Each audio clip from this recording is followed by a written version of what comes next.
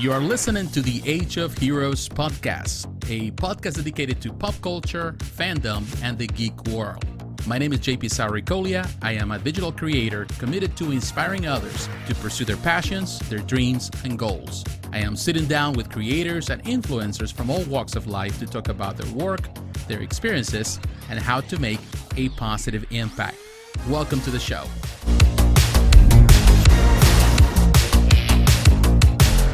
Hey guys, how you doing? Welcome to another episode of Age of Heroes. This episode for this week, and I have a guest of honor who I'm privileged to have with me. We've been back and forth trying to get this done because he is a busy man. He is a busy artist, probably the busiest I know.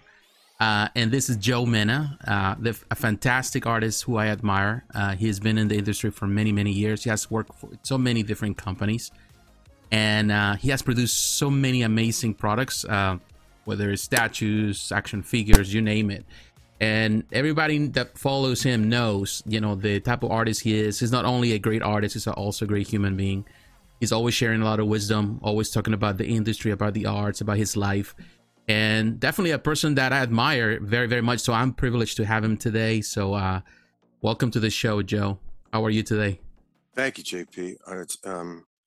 I really can't thank you enough for the invitation. It's an honor to talk to you, be talking with you. I appreciate your patience and giving me and not saying the hell with it because I canceled so many times to postpone rather never cancel, just push it off. So thanks, man.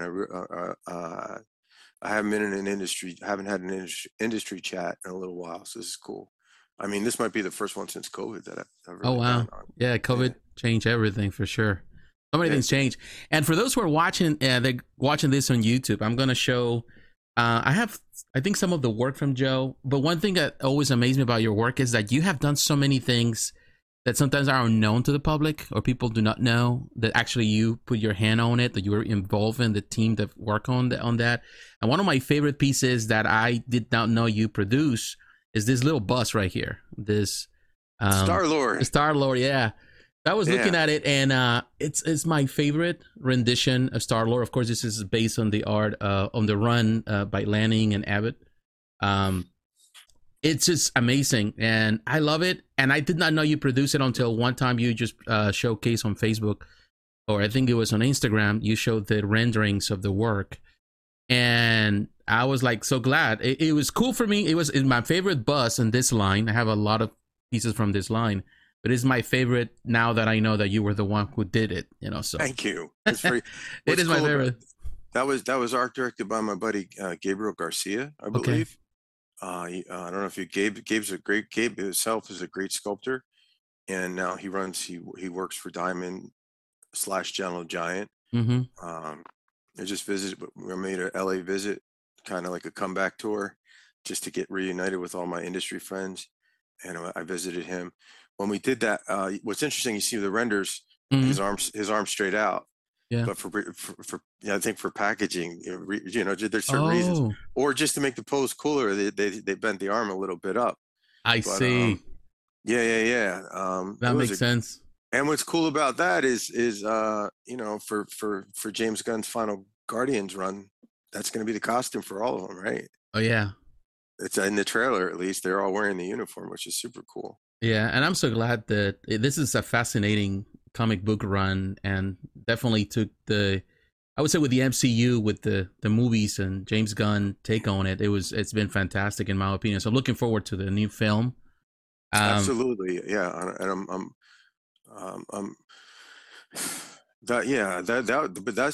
I did that for the former incarnation of Gentle Giant when we're working. They were by themselves. They were owned by this Carl, who's a good guy, but then I believe then they got bought. Then Carl, they kind of got bought by a company called 3D Systems, and now happily, I think they're enjoying. I think their most productive time under the leadership of my friend Chuck, the guy who runs Diamond Select Toys, and I still do Diamond and Gentle Giant, Diamond Mm-hmm. slash Gentle Giant are now my oldest running client. Mm-hmm. They particularly through the pandemic, they were really gracious to me because it's do one job and we're waiting for approvals. Give me another job. And we're still waiting for approvals, and both of those to give me another job. So they kept me, but they kept me busy Mm-hmm. throughout the pandemic, where almost everyone else, for understandable reasons, like Dark Horse Comics as well, gave me as many jobs as they could, and I'm still working for both companies. But that was like kind of like something I was very luck. It was luck, but the whole time I've been in collectibles, once I was at a point where I could have, once I was at a point where I was able to benefit, once I was able to enjoy the trust of multiple companies at once, Mm-hmm. because at first you're trying to just get in, but once I got in, like Flynn says in Tron 2, I got in, and I always tried to keep at least, I tried to keep a client base of like three, four, five clients, because I just always knew. I'm not trying to say did not anticipate the pandemic, but Mm-hmm. you just never know, right? And when you have like you and I have talked about offline with the family and stuff like that, I just always tried to juggle as many plates as I could without compromising quality, Mm-hmm. because I just had a feeling like, I wanted to, it was just kind of like always have like, not that I would wish any ill fortune on any one of my clients, because they're all great to me, but I just figured like, who knows, right? So, and then what happened was what DC Warner Brothers shuttered DC Direct, and Sideshow was using less fewer freelancers, and a couple other companies I work with, it just didn't work out. Mm-hmm. COVID was too difficult to maintain, or they went full time in house, stuff like that. But Diamond in particular gave me the most amount of work, and Dark Horse has smaller output than Diamond, and Dark Horse gave me as much work as they could too, and I'm still working for both companies this weekend. Yeah. And one thing I definitely, I follow many artists online. I don't consider myself an artist, of course, because I don't sculpt or do the things you do. But I love to be or to listen to the advice or to hear the opinions in reference to the art from people like you, from people that are involved in the industry. And I definitely recommend any collectors to do that, because you will learn a lot by listening to people like you. And one thing I love about you is not necessarily the fact that you're an artist, is that you are, at the end of the day, whether you do this work or other work, you are a fan of these things you do. You are a big geek, just like me, just like most of collectors. And you're passionate about comics, you're passionate about, whether it's Marvel, DC, Star Wars, and you always sharing that. And to me, it's like I feel like I can relate to someone like you, and I think most collectors can relate to people like you because, you are one of us. At the end of the day, you're one of us. And how did you got to this to become an artist? How did you went into this journey for many years to get to the point you're at right now? I don't know how much of a geek I consider myself. I mean, I do have an Ultimate Nullifier tattooed on the side of my neck. Yeah.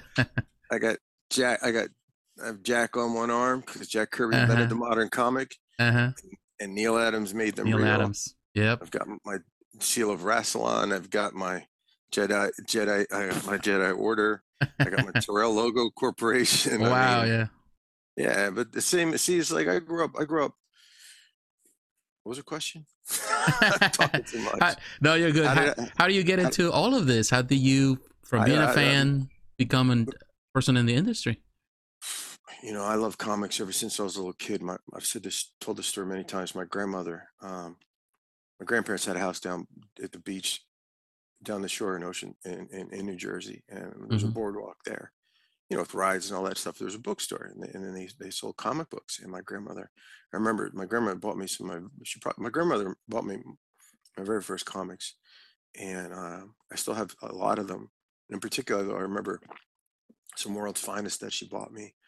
I think it was around the time of the Super Sons run, a Mm-hmm. little bit before that even, and just comics for me were just there's a sideshow was really gracious to me and did an artist profile, and there's a story in there that's true about how I was sick, and I was in the hospital I was in a coma for 18 hours, and when I Oh came wow. out of it, I was like, my mom said I was there with crayons, like scribbling. I was all the artistic. I don't want to sound pretentious, but it's like I never ever thought about anything else, like other than drawing or being an artist. Whatever. I didn't think about being an artist. I just drew. Mm-hmm. I didn't know the word artist when I was a little kid. And then I would look at comic books and stuff. And I was just recently interviewed for actually this is my first um, industry interview, but it's just an interview for my day job where I related the same story where comics meant so much to me. Wait, Star Wars didn't come out till I was 7, right? Mm-hmm. Mm-hmm. So I'm 50. I'm going to be 53 next Friday, which is awesome because it's my birthday and one of my absolute favorite superheroes. It's kind of like a tie between Superman, Captain, they call it Shazam, and well, my favorite three DC superheroes are Superman, Shazam, and Batman. Mm-hmm. So Shazam 2 comes out. I mean, I could go see it Thursday, but officially it releases on the 17th, my birthday. So I'm like stoked. All three of my kids are coming with me, and Your brother, yeah. that means a lot to me. I mean, I have the old Filmation series on Uh-huh. digital, and I had the entire run, the DC's revival run, and I had Superman versus Shazam. I had Joe Staten do a Shazam commission for me a couple years ago or Mm. during COVID. But I always loved comics, and I was always drawing them and stuff like that, making my own or copying covers. And I remember my grandfather made this special like romper room for my brother and myself, and he took a desk and he cut the legs off and the chair, sawed the legs down so I could sit and draw all the time. Oh, wow. And I remember one time it was an Action Comics cover by Jose Luis Garcia Lopez, Mm-hmm. and I'm there trying to copy it. And my grandpa came up and he was like, "It's Superman fighting the atomic skull on the cover, right?" Mm-hmm. And that yellow costume with the skull logo. And my grandfather's like, "Why don't you move this over here? Try and make it your own." Grandfather was always pushing me to try to be not not that I was copying all the time, but he was just always pushing me to be creative. Mm-hmm. Like he said, if I designed a car, he'd send it to Chrysler. I mean, like, and he, like literally, Mm-hmm. he was really amazing. He died when I was 11. He was my best friend, but his presence still looms largely in my life. And and Star Wars just blew me out of the water, and then then the Marvel comics that came out with that were just amazing, Mm-hmm. I got into doing like not just drawing my own stuff. But I always read a lot too, not just comics. Mm-hmm. As I got at a very early age, I got deeply into I read the entire Lord of the Rings, Hobbit, Lord of the Rings, all 4 books. By the time I was like, by the time I was in sixth grade, by the time I was 11, I'd read all of them. Mm. I couldn't get through the Silmarillion, Yeah. but and I got really into Dune. I was big into Hitchhiker's Guide to the Galaxy. Mm-hmm. Uh, Simultaneously, I was very much interested in Greek Ecology. mythology. Arthurian legend was my favorite, but global mythology in general. Was blessed with a really fantastic sixth grade teacher who just turned us on to all that stuff. And yeah, Egyptian mythology is really big for me, but Arthurian legend in particular became very special for me. But so parallel to this love of comics and art and all that stuff, so Mm-hmm. I'm reading all this science fiction, and especially with seventh grade, I got turned on to Dune, and that was just revelatory. Yeah. And big into Dungeons and Dragons. I still have all my little pewter figures, and I got about 50 modules still, and I was always the DM. I always had to be the DM because I was the big mouth, right? Because the DM was the creative job. It was like that was I never liked playing. I was like either exaggerating the module, diverging from the module, Mm-hmm. or making my own adventures. And I always made my character an NPC and just gave him like I didn't take long for me to elevate him to god status with like 300 hit points. But yeah, like but it was always into like the more esoteric stuff, not the Dungeons and Dragons. See, the cool thing about comics and stuff, right? Mm-hmm. I had challenges when I was a kid, Mm-hmm. and I never felt like I fit in. You know, Mm-hmm. I have a very extroverted personality, Mm-hmm. but even to this day, this is my personality, but it's not like there's still a lot of insecurities. And when Mm-hmm. I was a Mm-hmm. kid, it was magnified, you know, a millionfold. Mm-hmm. So I remember when John Byrne, Chris Claremont, when I got it, there was a 7-Eleven. Later on, we moved around a little bit. And the place where we settled, there was a 7-Eleven with a spinner rack. Mm-hmm. Then this is before like there was a comic. There was one comic shop like near my other grandparents' house Mm-hmm. called Fat Jack's Comic Crypt. It was an extension of a famous one in Philadelphia that's still down. I think they're closing down. I forget. Or maybe anyway. When I first engaged, it was X-Men 123, the one with arcade, Okay. right? Yes. I think it's 123. When I first got that comic, that's my first X-Men comic. Um, I had seen like in Amazing Adventures reprints of the old X-Men, Mm-hmm. but I didn't really know who they were, or I would see like, maybe in the odd, I knew who Magneto was, but I didn't really know who the X-Men. And once I really got into Chris Claremont's X-Men, Yeah.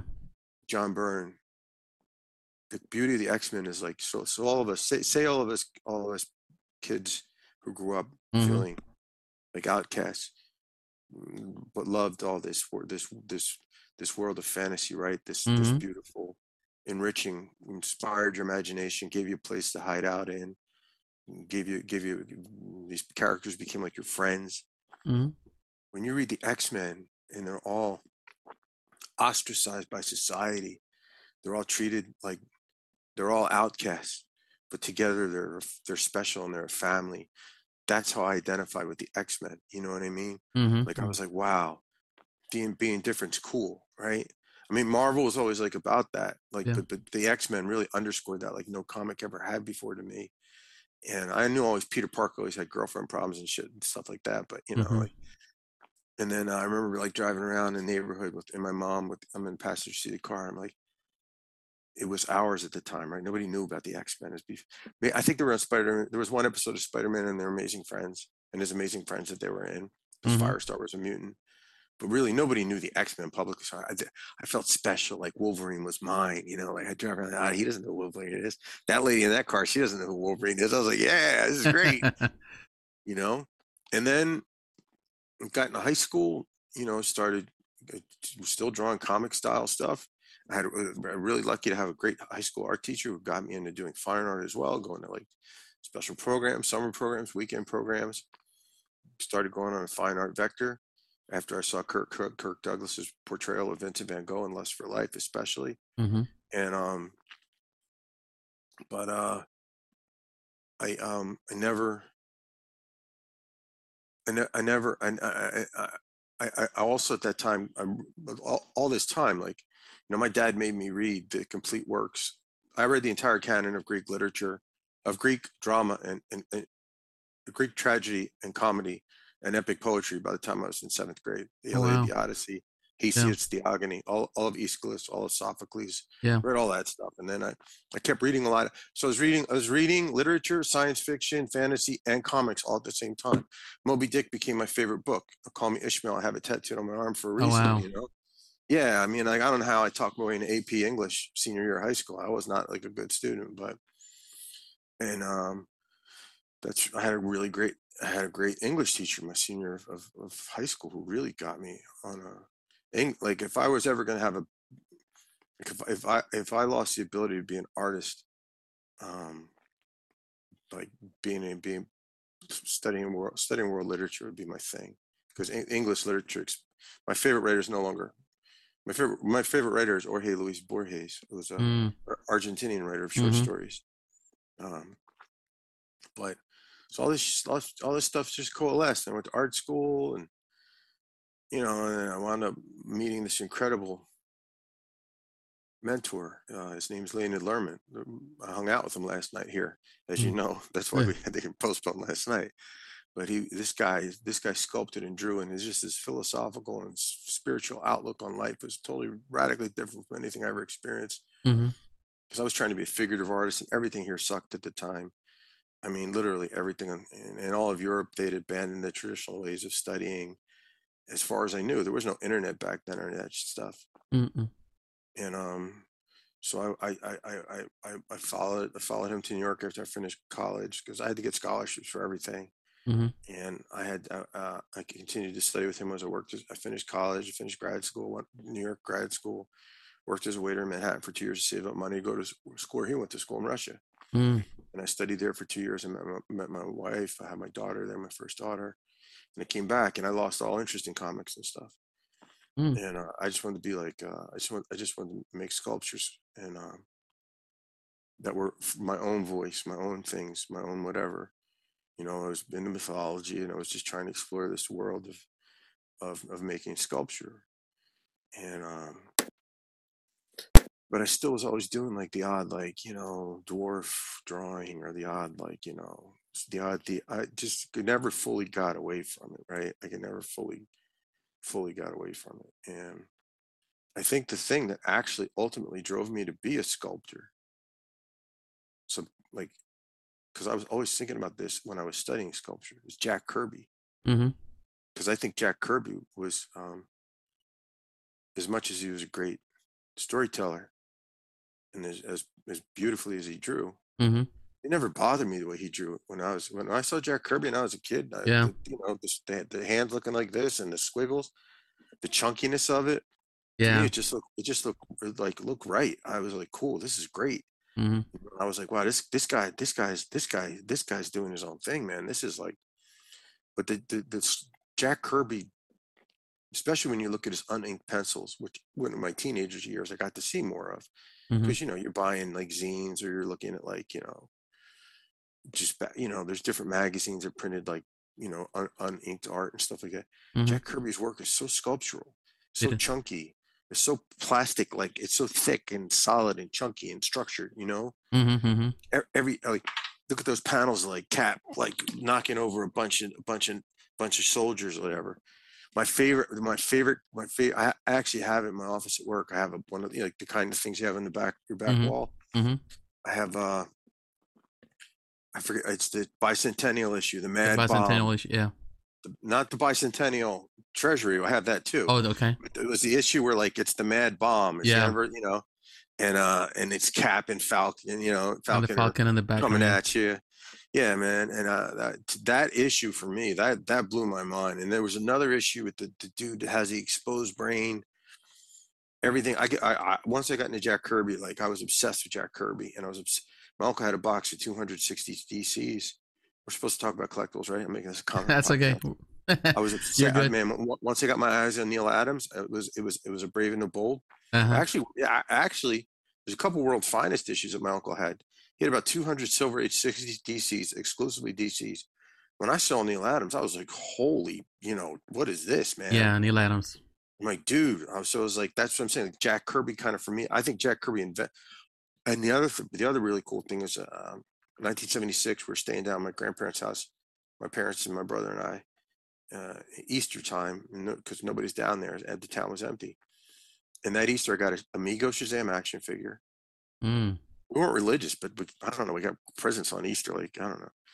So I got Amigo Shazam action figure, but I got the Fireside slipcase edition of Origins and Sons of Origins of Marvel Comics, Mm. and that too, like, that cemented Jack Kirby for me as, like, oh, this. I mean, by the time I'm 6 years old, I'm a Jack Kirby guy, right? Mm. And Neil Adams in the 70s. You'd see him do, like, the Adam Strange Justice League cover. He's doing, like, if you don't know Neil Adams, as a kid, you're just seeing him do the odd cover here and there. Mm-hmm. But then when I got my uncle's box of 60s DCs, and I'm seeing, like, these World's Finest issue, and then that famous Minus. Brave and the Bold issue with Batman, Dead Man's coming out of Batman, and the Hook's about to kill Batman. Yes. And then all the other, he did a couple. My uncle ultimately gave me that collection. I had a stack of Neil Adams stuff. And then when I realized that when Marvel reprinted the Roy Thomas, Neil Adams, Tom Palmer X-Men stuff, and Uh-huh. and then DC was reprinting the Green Arrow, Green Lantern stuff. Oh, I know. No, you know how I actually first really got into Neil Adams? Uh-huh. DC did a lot of treasury editions, Yeah. and there was one called The Best of DC, and it had that very, very famous Denny O'Neil, Neil Adams story about the Reaper. It's like, if there's a Halloween parade, and they're parodying Marvel characters and stuff, and it's the Holocaust victim, right? And he puts on the Reaper mask and everything. Uh-huh. And there's that one panel where he's swinging at Robin, and then Yeah. he sees the star, the Star of David, David. and he realizes like he's become exactly what he was like trying to vent his anger about. Mm-hmm. Yeah, man. So just comics were a big part of everything for me. And Jim Starlin, Captain Marvel, Mm-hmm. Silver Surfer for me, all that shit, right? I shouldn't curse, sorry. So You're good. not if well, I don't not if my people at work see it. I gotta be cool. So so while I finished grad school Uh-huh. and I meet a couple of assistant editors. My idea is like, well, I'm gonna draw I'm gonna sculpt all day and draw comics at night. So I Mm. interviewed with Paul Kupperberg at DC, Okay. and he's like, you said you draw really well, but you can't tell a story. Would you like to try inking? And I said no. And he's like, it's too bad we don't do sculptures. This is like 1993. Wow. And then I got an interview with Don Perlin. I showed him my portfolio. Mm-hmm. Don Perlin totally ripped me a new asshole. Don Perlin, Don Defenders, Perlin. like Yeah. legendary guy, Valiant, all these ex Marvel guys led by Bob Layton. It was a really cool company at the time in the 90s, and they're back. Uh-huh. But another shot, they gave me. But despite the fact that he pounded me, he said, "Give him a sample script." So I got like 4 pages of Solar Man of the Atom, and I did those, and I took them to New York Comic Con. But I'd already had my ticket to go check out Russia, Yeah. and I showed the editor of Solar. She said, "This is better what we published." She's like, "We'll hire you. This would be great." I was like, "Thank you, but I'm kind of already I've already chosen a different path." So it was always a lingering regret. So the cool thing was, so I come back from Russia. I get this awesome, incredible day job, which is like a gift from the stars. Uh-huh. But I got a family, right? So I'm not. I need to make as much money as possible. Mm-hmm. Somebody offers me an opportunity to do some freelancing for Hasbro. Oh wow. I got from Russia, and I had a really crappy job for 8 years, a horrible job actually. But I learned digital there. So by the time it's like 2005 when I get an opportunity to get connected to Hasbro, I'm already working digitally. My own stuff I'm still making out of clay, but Mm-hmm. I'm already digitally conversant. So I did a tryout. Guy said, show me what you could do. So I went out and bought a Marvel Legends Pyro. I pulled it apart literally and tried to reconstruct it in software, sculpt it, Mm-hmm. Mm-hmm. do the joints and all that. And I sent him the file. He's like, yeah, cool. All right. So he gives me a job of doing the Ironmonger for the first Iron Man film. I'm like, wow, shit, this is cool. Yeah. And so I did it, and they printed it up and they sent it back to me. And they said, we got a problem here. We're going to send it to you. So you'll see what's going on here. And I'm going to pull up, excuse me. It's okay. I'm going to take my little McFarlane dark side here Uh-huh. because basically when they gave me the prints all assembled, Uh-huh. like imagine this arm supposed to, like nothing moved.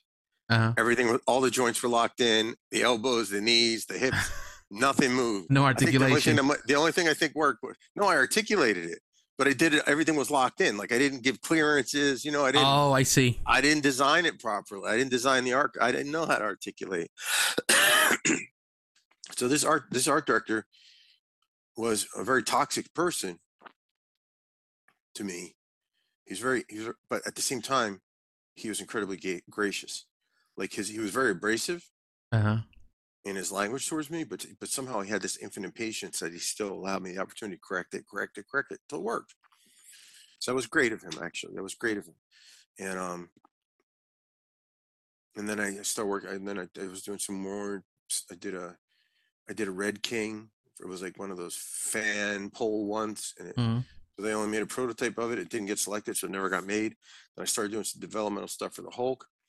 I'm really, one of the things that really helped me out, Shiflett Brothers form. The Shiflett Brothers, Mm-hmm. I'm posting my traditional clay sculpts, plastiline sculpts Mm-hmm. on there of Captain Marvel and Thor and some of the digital stuff. And the Shiflett Brothers, Jared and Brendan, really were encouraging me. A lot of people big names in the industry today were all in that forum back in the day. Mm-hmm. This is like a real old-fashioned forum, Yeah. not the one that they have with 60,000 plus members on Facebook. Mm-hmm. This was a different kind of community. It was more intimate. Mm-hmm. Um, we all had anonymous nicknames and all kind of stuff, and got a lot of encouragement there. I pitched. I emailed Randy Bowen for work. He wanted to give me a Mephisto based on my plastiline sculpts Mm-hmm. of Mm-hmm. Captain Marvel, and he was going to give me a shot based on this Conan that I did, and a Captain Marvel. And I pitched him on doing it digitally. He's like, we never did that. So it was all that. So he gave me the opportunity to do that, and I sculpted it digitally, and I got it printed up. And back then, you couldn't print the print envelopes were so small. I had to stack all the pieces together like Legos and Mm-hmm. do all this crazy stuff. I had to figure out like the budget that we agreed on. I had to figure out like, okay, I'll do the head like at the highest resolution, the body lower resolution, and the cape and the chair the lowest resolution, because that was the way to economically do it. Mm-hmm. I asked a guy named Adam Smith to cast it for me. The guy who's well known, and he's a prototyper in the industry, because I wanted a really clean resin cast. Mm-hmm. And then Randy had me. I was using some squadron putty and stuff to fix it up. Right, she sending photographs to Randy, Mm-hmm. and then he made it. And now I know Gentle Giant was doing stuff. The reason I felt it was imperative for me to switch to doing statues is I saw DC Direct had produced a couple Dark Knight statues by Colby Jukes. It was a video. It was like Mm-hmm. a genius. He's one of the best digital sculptors on the planet, and he's in video games. He might even be at Blizzard now. But so Colby Jukes, his Heath Ledger Mm-hmm. and his Christian Bale Batman, they blew me away. And so he and other people in Zebra Central starting to, like I'm seeing 3D prints being done. I knew DC was going digital, or at least was, because they actually showed the digital image like Mm-hmm. as a pre-sale thing. So I'm like, I got to get on the. I'm like, whoa, this is like my thing. I'm like, I got to get on. I got to get in front of this. Uh-huh. So, Gentle Giant, I think, had been doing digital. A couple companies, toy companies, were doing a lot of digital, but the statue companies were not so much, except for Gentle Giant, I Mm-hmm. believe. Maybe so. I don't know. I don't know anything what Sideshow was doing at that point. Um, but I think that the Mephisto was the first independently produced digital statue in the industry. Like, I did it myself, and I put Mm-hmm. it out. It wasn't like wasn't a machine pushing. It wasn't a corporate. It wasn't a company making it. It was I made it for Randy, and delivered it just as any other deliverable would have been sent to him. Mm-hmm. Mm-hmm. And then he gave me a couple more, and it worked out. And I went to Wizard World Toy Fair Hall of Fame, 2008, 2007. I don't remember. Randy Bowen actually designed this award, and it was the first Toy Fair Hall of Fame award show. So my buddies, the Schiffel brothers, are there in person. All these companies that normally would not come to Philadelphia for a Wizard show. This is when they still had Wizard shows. Yeah. They were there, and it was cool. So I'm trying to talk to different companies. I go to this guy who I think does. I don't know. I do. So I approach these different booths. Like, first I meet the Shiflets, and that's awesome. And we're hugging and meet my family, taking pictures. That was great. Mm-hmm. And I'm trying to approach different booths to show my work. Clay Moore was really nice to me, Mm-hmm. but he said he didn't. You need He to. wasn't hiring anybody. NECA was really NECA was really like nasty to me. I don't. I mean, I don't want to name anybody by name, but the head guy there, he's like, I'm showing him my traditional stuff. I mean, I don't sound egotistical. This can sound like really shitty. Excuse my language. But I'm more classical training experience. Like, I sculpted 100 life-size figures in the 8 years between Russia and this time. Mm-hmm. I had 10 years of classical training. I had 18 years of classical training experience, right? Yeah. Like sculpting life-size figures, sculpting monuments, sculpting everything, hyper-realistic anatomy, everything you can imagine, hyper-realistic clothing, every scale. And I have a portfolio full of this traditional stuff, Mm-hmm. but digital is what I was doing now. So when I showed this dude my portfolio, he was like, well, it's really good, but because it's digital, it's not. I'm like, all right. And he's like, digital has no future. Digital has no future. What? You know, yeah. And now, like, half the stuff They do is digital. yeah, and that's all fine. And so I've had a problematic relationship. I've never worked with them. I've tried to be friendly. I take all, probably my personality that has been repellent in some way. Like even this last New York Comic Con, I talked to one of my old art directors from DC, and he's there, and he wouldn't even look at me. And it's probably something I did. Maybe I offended him. I don't know. Mm-hmm. But yeah, so NECA is a company I've never worked for, ever. And but so anyway, I'm not trying to. I'm not trying to diss them. I mean, they do. I collect NECA stuff. Um, I have the Nada figure that they did, the Roddy Piper figure. I Mm-hmm. have a couple of. They do great work. They do incredible work. They do. They did a better Batman, Michael Keaton Batman than I did, but I did mine in 2009. But I'm not saying mine's not the best because I don't want to disrespect any company that I may have worked for, but that Michael Keaton Batman is pretty cool, right? Yeah. So they do incredible work. God bless them. And so then I go to the DC booth and I'm like, are the DC direct people here? I'm like, no. And this kid looks at me and he's like, he writes down somebody's name on a business card and he slides it to me. He's like, don't tell anybody I gave you this. Uh-huh. And it's the name of this guy, George Brewer, is the head of DC Direct then. So I emailed George. George is like, wow, he works great. I'm going to forward it to my art director, Jim Fletcher.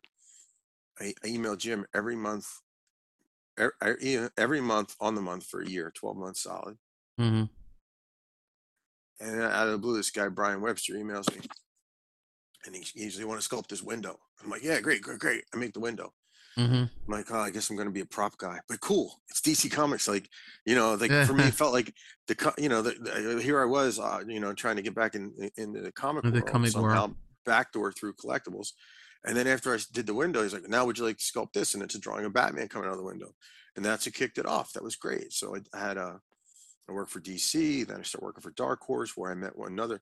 Jim Fletcher was always great to Mm-hmm. me. George Brewer, DC went through some changes, and George wasn't there any longer, but he stayed a good friend.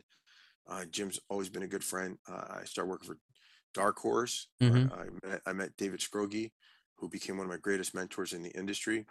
Not about teaching me sculpture and stuff, but just teaching me how to navigate the industry. And just David Scroggie, he's retired now, but he's just a great man. Mm-hmm. And Gentle Giant was always great to me. One of my current my main one of my absolute a guy who still art directs me now. This guy Dev Gilmore. I met him when he and Carl were the first two people to interview me at Gentle Giant way back in the day. Mm-hmm. By getting with Gentle Giant, I got to go to their parties every Comic Con. I got to meet Sir Richard Taylor, who's now I consider one of my dearest friends in the industry, just dearest friends, great friend, period. Mm-hmm. He's wonderful to me.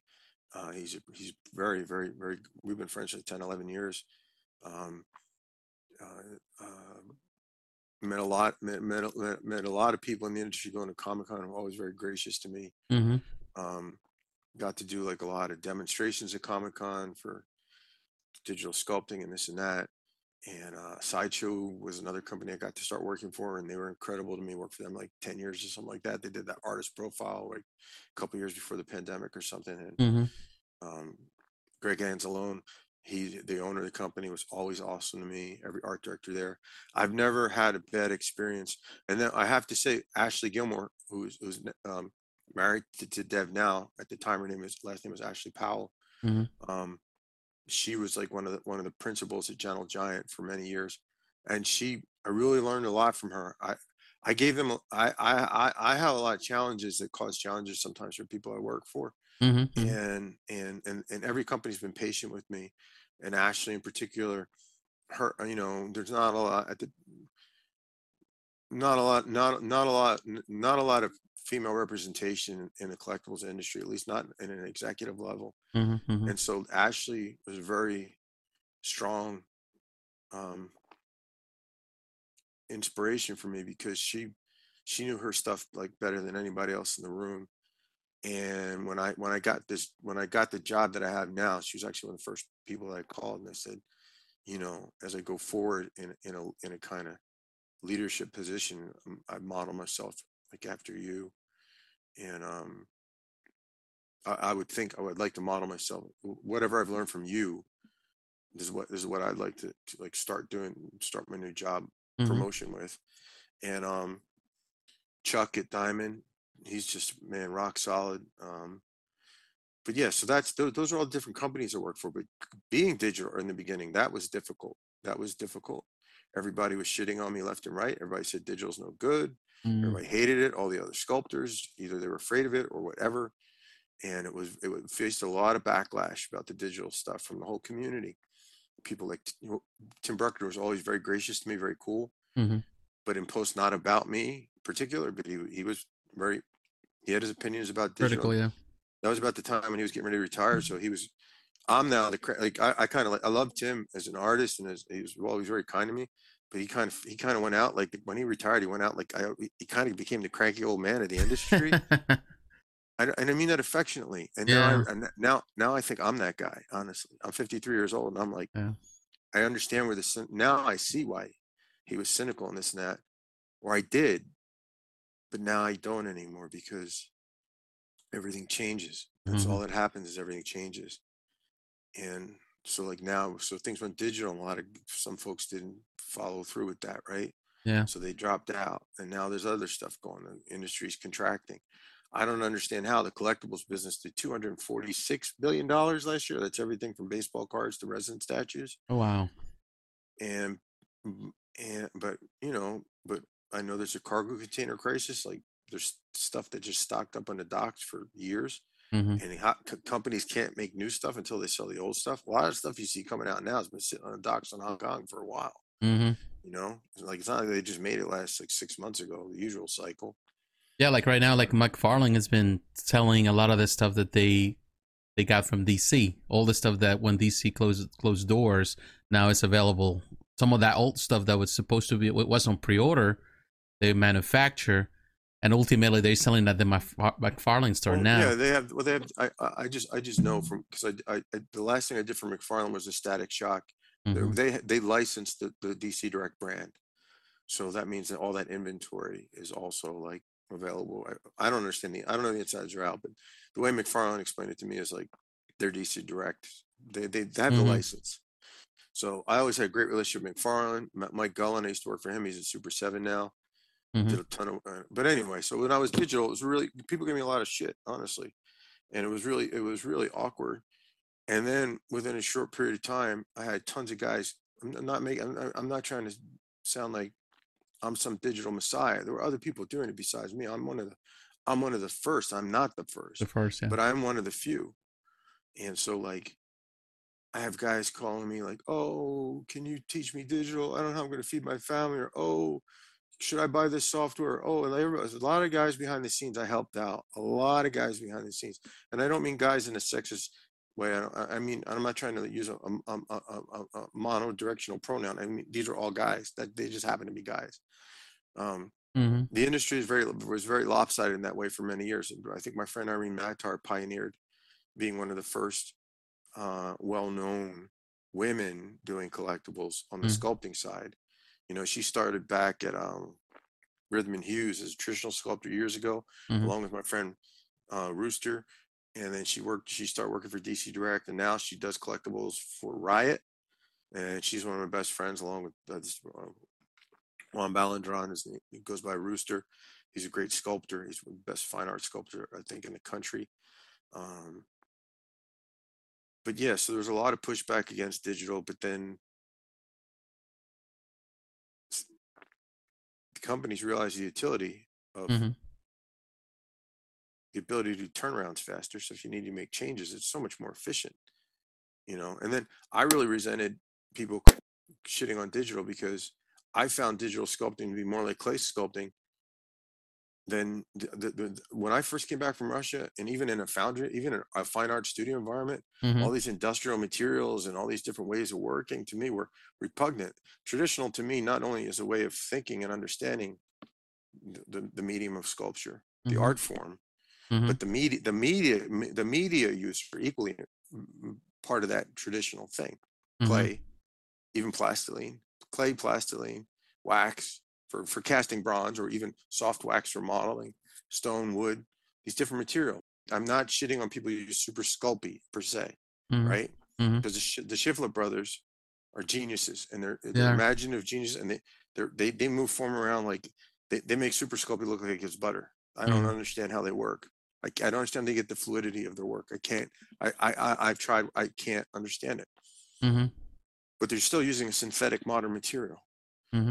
For me, I don't really know anybody. I never saw anybody in the industry that I would consider a traditional sculptor, right? Like Castelline, Hasbro wax pen, synthetic rubbers, silicone rubbers, all these materials. Rodin, if you put him in front of Rodin, he would like be like, what the hell is this? Mm-hmm. None of these materials, these are all industrial materials. These are like sculpting action figures in like kind of at the smaller scale with the Mm-hmm. wax pen and stuff. That's more like the way jewelers make jewelry. It's not the way sculptors. Maybe Cellini, in the Renaissance, Mm-hmm. but most traditional sculptors didn't work that way. Mm-hmm. No, no, none of them did. None of them did. They started making gelatin molds in the Oh. late 19th century, Mm-hmm. but even that was something radically different from the kind of industrial silicone molds, rubbers that would kick like very quickly with different types of catalysts and stuff like that. And I know how to use all that stuff. I worked in a foundry. I mean, I know how to use all these materials.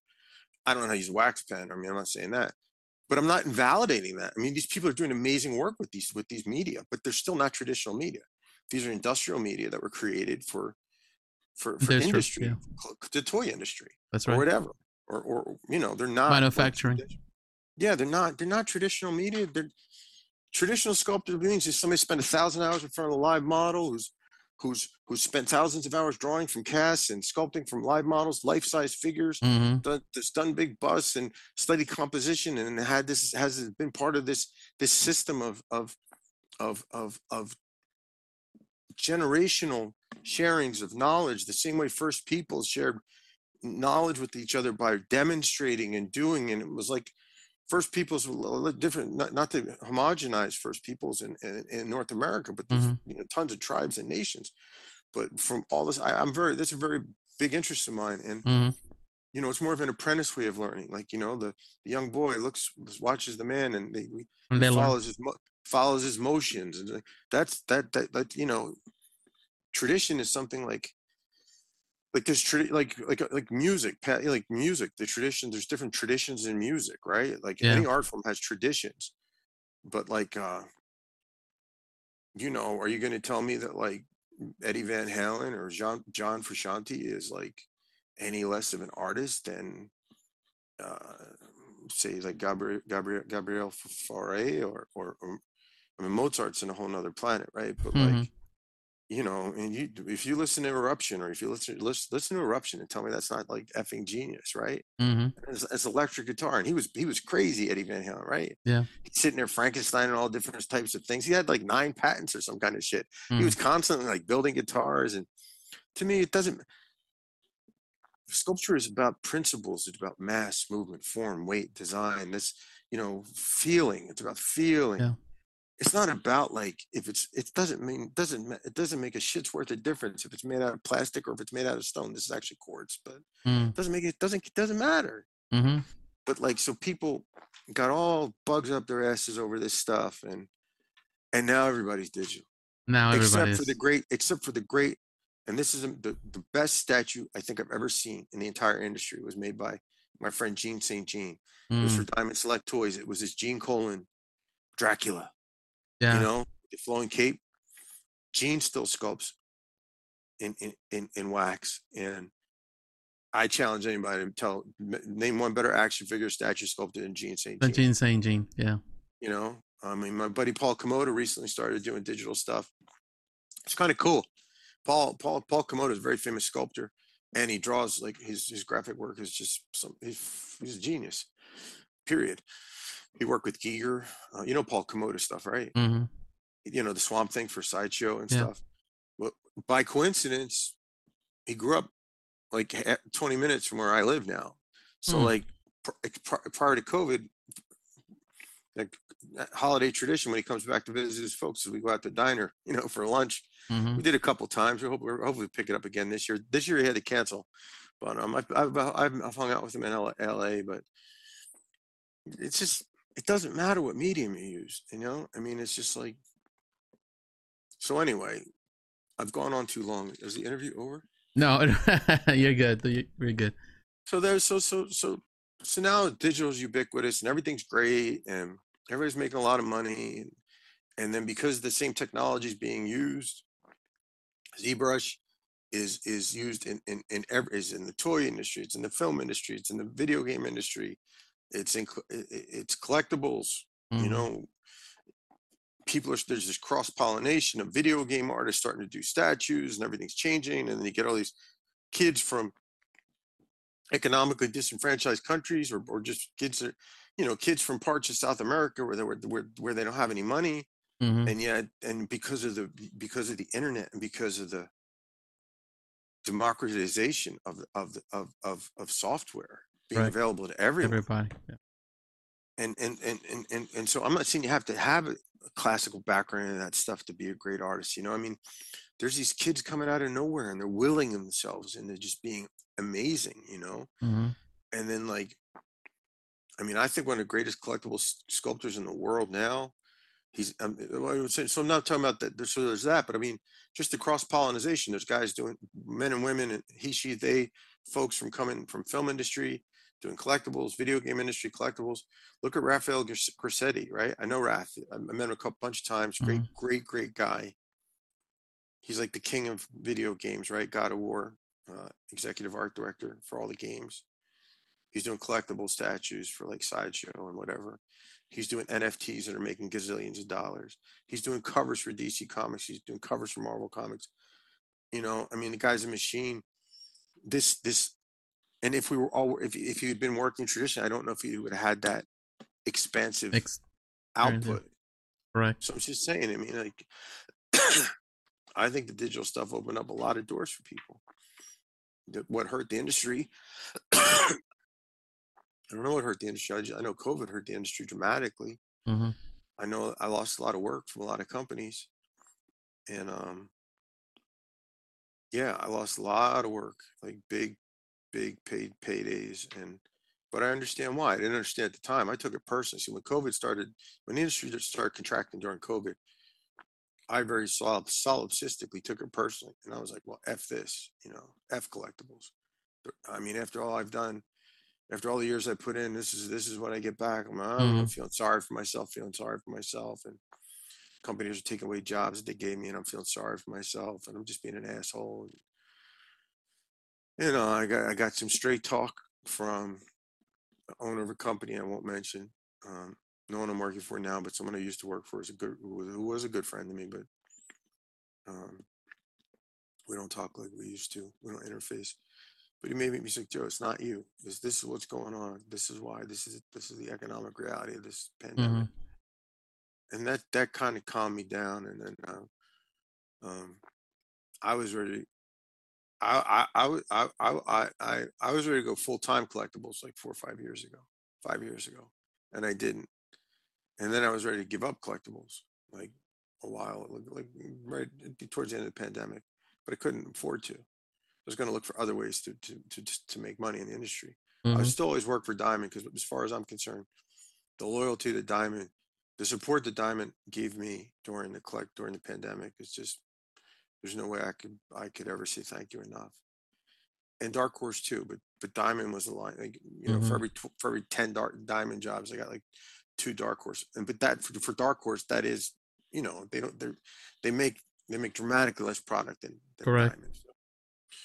So like, yeah, you know, and other companies, I don't know, it just got weird. They start going full house in full house remote, in-house remote, full-time in-house remote, and then other company. It just, everybody got weird, but with good reason. It was a weird time, and I think every company, everybody did their honest best to just try and survive. I mean, companies have mouths to feed, and Mm-hmm. people with families working for them, and you know, everybody did their best. So we got through it, and where we are now, I don't know. I'm starting to get. I mean, I don't necessarily. I don't look at collect. I don't think collectibles are like art with a capital A, and I don't mean that in a bad way.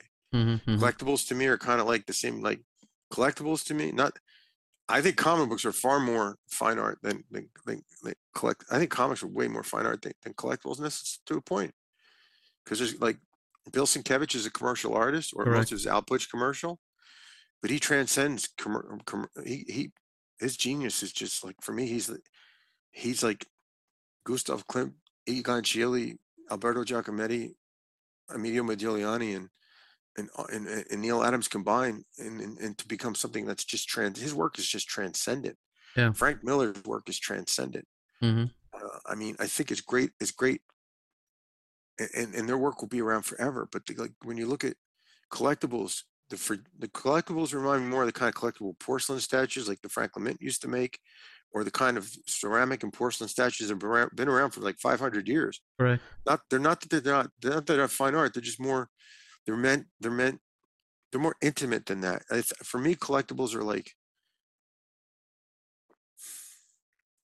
people work hard for their money, and when they come home, it means a lot, right? Whether they work at a gas station, which is awesome and honorable, or whether they're like investment bankers, Mm-hmm. when they come home and they have this thing that represents something special. Correct. See, for me, collectibles are a doorway to that memory or to that comic or that Star Wars movie or Mm. whatever. They're that anchor. That anchor. So that whole sphere of experience, to me, they're more of it. They are like an entertainment industry. They're popular art. You know what Correct. I mean? They're not gallery. That's what I'm trying to say. They're not like gallery art. It's like Rodin. Even though you could say, Michelangelo was hired by the church, biggest corporation in the world. Different. It's still a little bit different. It's Mm-hmm. commercial art, but that makes it no less valid, in my opinion. Correct. But then there's people in the commercial arts. I haven't seen a sculptor, myself included. No offense to any of my fellow sculptors in the collectibles industry that has done what Bill Sienkiewicz has done in comics, or what, say, like Mike Allred has done, Mm-hmm. or like Frank Quitely. Jesus God, what he does is Mm. just. I mean, like these guys, they're geniuses they're like, I don't know how to explain it. That's just my prejudice. I'm not. This is only my opinion. I don't mean to insult anybody. Correct. There's incredible sculptors. I could never. And the other thing is to see artists. They're people who write their own songs and sing it in their own voices. In the Mm-hmm. collectibles industry, where collectibles are a corporate effort. There's a designer. There's an art director. Mm-hmm. There's a sculptor. There's a prototyper. There's a prototype painter. Mm-hmm. It's never one person's thing. So it's not the same kind of thing. Correct. It's more like making a movie. That's what I'm saying. It's more like it's more like making a movie than it is like making, expressing your own voice. There's Mm-hmm. very few people now the Schiffel brothers. They just do originals. They're Schiffel brothers. Do everything. They're in a different category. Like they're their own thing. They are great artists. They're, They're like the Mobiuses or the they're Da Vinci's. yeah, no, they're like the Frazetters and Mobiuses Rosetta. of our 3D world. Mm-hmm. And then you have guys like the Kacharik brothers, whose vision is so unbelievably strong Mm-hmm. that companies are like they. I don't know a lot of sculptors that get to design their own stuff. The Kacharik brothers, they're so phenomenally gifted.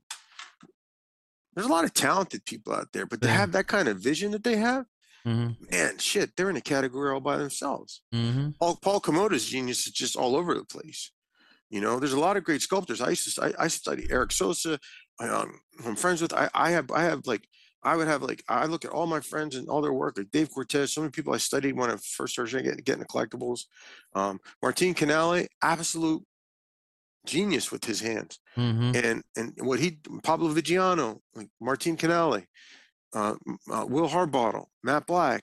Wow. Everybody in the Sideshow stable. Mm-hmm. Matt's left. I don't know who else is left. I don't know what's going on with Sideshow. I don't mean in any kind of smart ass way. I lost. I don't. Last time I had any connection with Sideshow, I had lunch with my friend Matt Bischoff, who was the first guy to hire me at Sideshow when I went out to LA. I love Sideshow, but just saying, like, there's genius talent in the industry. I'm just not. It's different than When you write your own song, you make your own music. Yeah. It's more like being in an orchestra than being. Whereas, yeah, it's like the difference between it's like being in a band, but you're not necessarily writing the music. You're just but that doesn't mean you're not. Yeah. You're just like playing the cover. Well, not just. I mean, I'm a big Chili Peppers fan, right? So Flea's a genius, right? But he writes the music too. It's a bad analogy. There's a difference between a Marvel movie and, say, like a Stanley Kubrick film. Right. And like Martin Scorsese shits on Marvel movies because they're not cinema. They don't have to be fucking high. Excuse me. Mm-hmm. They don't have to be high art cinema, right? They could be Marvel movies because that's what they are, and they're awesome for being what they are. Mm-hmm. There's space enough for everything. It is. There So like is. that's what I'm saying. Collectibles are more like, like popcorn movies, and then like you can have your high art, nose in the air kind of fine art stuff too. Award-winning type of movie. Yeah, more artsy, artsy movie. You know what? I tell you what, I just saw The Whale last weekend. Man, that movie changed my life. I haven't Literally watched it yet. I want to watch it. Yeah. made me reevaluate my entire existence as a father, and then connected to my love of Moby Dick, Herman Melville, and Brendan Fraser gave the most human performance I've ever seen in my life. I've been 53 years old. Mm. That movie was amazing. It's better than I mean, it's like my favorite film is a Russian film called Andrei Rublev by my favorite filmmaker Andrei Tarkovsky. Yeah. Even Bergman even said that Tarkovsky was the best of them at the time. He's a genius, but not a lot of people in America know his stuff. But yeah, The Whale, man. Aronofsky, I was never really that big of a fan, but man, The Whale is just like boof. I like movies like that. That like Peanut Butter. You see Peanut Butter Falcon? Yes. Yes. It's it's like that, but it's even more like punch you and it makes you cry more and it hits you in the gut more. Oh wow. Yeah, but like I like those kind of films, man. I like human stories. I like things that make you feel human. Now I want to ask you this because one thing that as you mentioned earlier, you spent 2 years in Russia, but Russia has had such an impact in your life that you still carry all these years. Absolutely, yeah, sure. Not only because you met your wife there, but because those were formative years. There were years where you technically, as an American, went to live in what was considered at that time a hostile territory. No. It was after communism fell. Okay. And it was just the opposite. It was like Marty. I mean, they couldn't like. I was the only guy with it. This is the only tattoo I had at the time. The cover of Zen and the Art of Motorcycle Maintenance. Only criminals had like tattoos. I was like a rock star. It was like it was, and it was joyous there. Communism had fallen, and it was there's like people could like there's music and all kinds of stuff. But see, I studied with this guy for 6 years, Leonid Lerman, and he gave me all these puzzle pieces, but I couldn't put it together. And when I went to Russia, it was like they had magnets, and they all started snapping together. So 2 years in Russia normally would not have been enough, but the 6 years prior to that, so basically I had 8 years of Russian training. And it wasn't academic training in the way you think. We're looking at like South American sculpture, we're looking at African sculpture, we're looking at sculpture from all over the world, Asian, Chinese, Indian, everything. First peoples in North America, indigenous folks from all over the world. We're looking at all that stuff, and that's what we call classical sculpture, not just like naked people in togas and stuff like that. It was very fascinating. There's a different way, a very almost mystical way of understanding art. A very different way. My school was, and my teacher is. I had dinner with him last night. That was amazing. But yeah, I mean, but everything I've done, whether I'm in ZBrush, anything I do, whether I'm doing some crazy Spider-Man drawing in Photoshop for 10 minutes, any single thing I do, my day job, my side work, my own work, absolutely everything. See, people think academic art is an end in itself, and it's not. I could draw. If anybody goes online, you see these old drawings I did, like a Hercules head and all this stuff, of life-size figures. That's never supposed to be an end in itself. That's just student work. You're supposed to build your wings so you could fly. And there's so many artists that didn't have that kind of training, that are just so powerfully gifted that, like Van Gogh couldn't. Van Gogh's my favorite anything of anything, along with Bowie, but Van Gogh's my favorite visual artist. Van Gogh wanted to try and draw that way, and he couldn't because he was just such a powerful force of nature. He just apprehended reality on a transcendental level so profoundly that he tried to draw academically, and his figures just he couldn't fit himself into that mold. He was beyond that. And even if you look at Degas, if you look, there was a book that was around about 30 years ago. It was Degas, and like, I don't know, all the other kids in his class, guys, women, whatever, adults, from his academy, when he went to the French Academy or the École des Beaux-Arts, I forget specifically where. But if you look at like Degas' drawing of the model and the other like 30 people in the class's drawing of the model, Degas stands out like like a shining light, the Mm-hmm. gift that his genius is already manifesting as a student. Mm-hmm. I don't know. Like I don't consider like I'm just a sculptor, right? I'm just a sculptor, and like I make toys and make collectibles. I don't care if they're art or not. I don't give a shit. I really don't. I love making them. I Mm-hmm. also did the biggest statue in the history of the world. I made the digital sculpt for the biggest statue in the history of the world, and I thought they were just using as a concept model. Now when I look at blowups of I see that the guy only sculpted the face because there's certain things that I did in software that you can only do in software. And having worked in a foundry that did enlargements for 8 years, I know the process. And when I see my stitch brush, my custom stitch brush, Mm-hmm. 20 feet across somebody's foot that I sculpted. Mm-hmm. I know they use my model, but but it doesn't matter because I just don't. It's in my past, and I could go after him, and it could be a big, long, drawn out thing. Mm-hmm. But I don't need credit. I just don't give a shit. I just want to. I always think you should always think your best work's in front of you. I see Mm-hmm. guys. I see. Am I talking too much? I No, talk too you're much. good. No, go ahead. Go ahead. I see guys dropping out of the industry. I see folks being fired, or I see people leaving the industry and or saying they're giving up sculpting altogether. And I won't mention names. And I empathize with them. I don't, Mm-hmm. it's like if that's their choice, that's their choice. If that's me or all this stuff about AI, right? All these people, I get it. AI is existentially threatening to all artists, Mm-hmm. but it doesn't have to stop how we make art. It may affect the way we make money making art for sure. Or Mm-hmm. who knows? It's too early to say. Yeah. But nobody can ever stop you making art the way you make art. So I fully support all of my brothers and sisters who are protesting AI and all that stuff. I 100% support it. Mm-hmm. But if I lost my ability to make an income as an artist, I'd get a job at Walmart, Home Depot, 2, 3 of them at a time. I don't give a shit. And this is not hyperbole because I've never worked less than 2 or 3 jobs my entire adult life.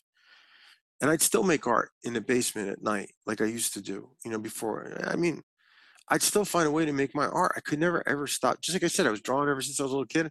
Mm-hmm. You know, I can't. I just. I can't. I It, can't stop doing it. I just don't see like. it is a driving My, force of your life. yeah, I mean, everything changes. I don't. This AI thing. I'm not an advocate of it. I do think it's funny seeing people.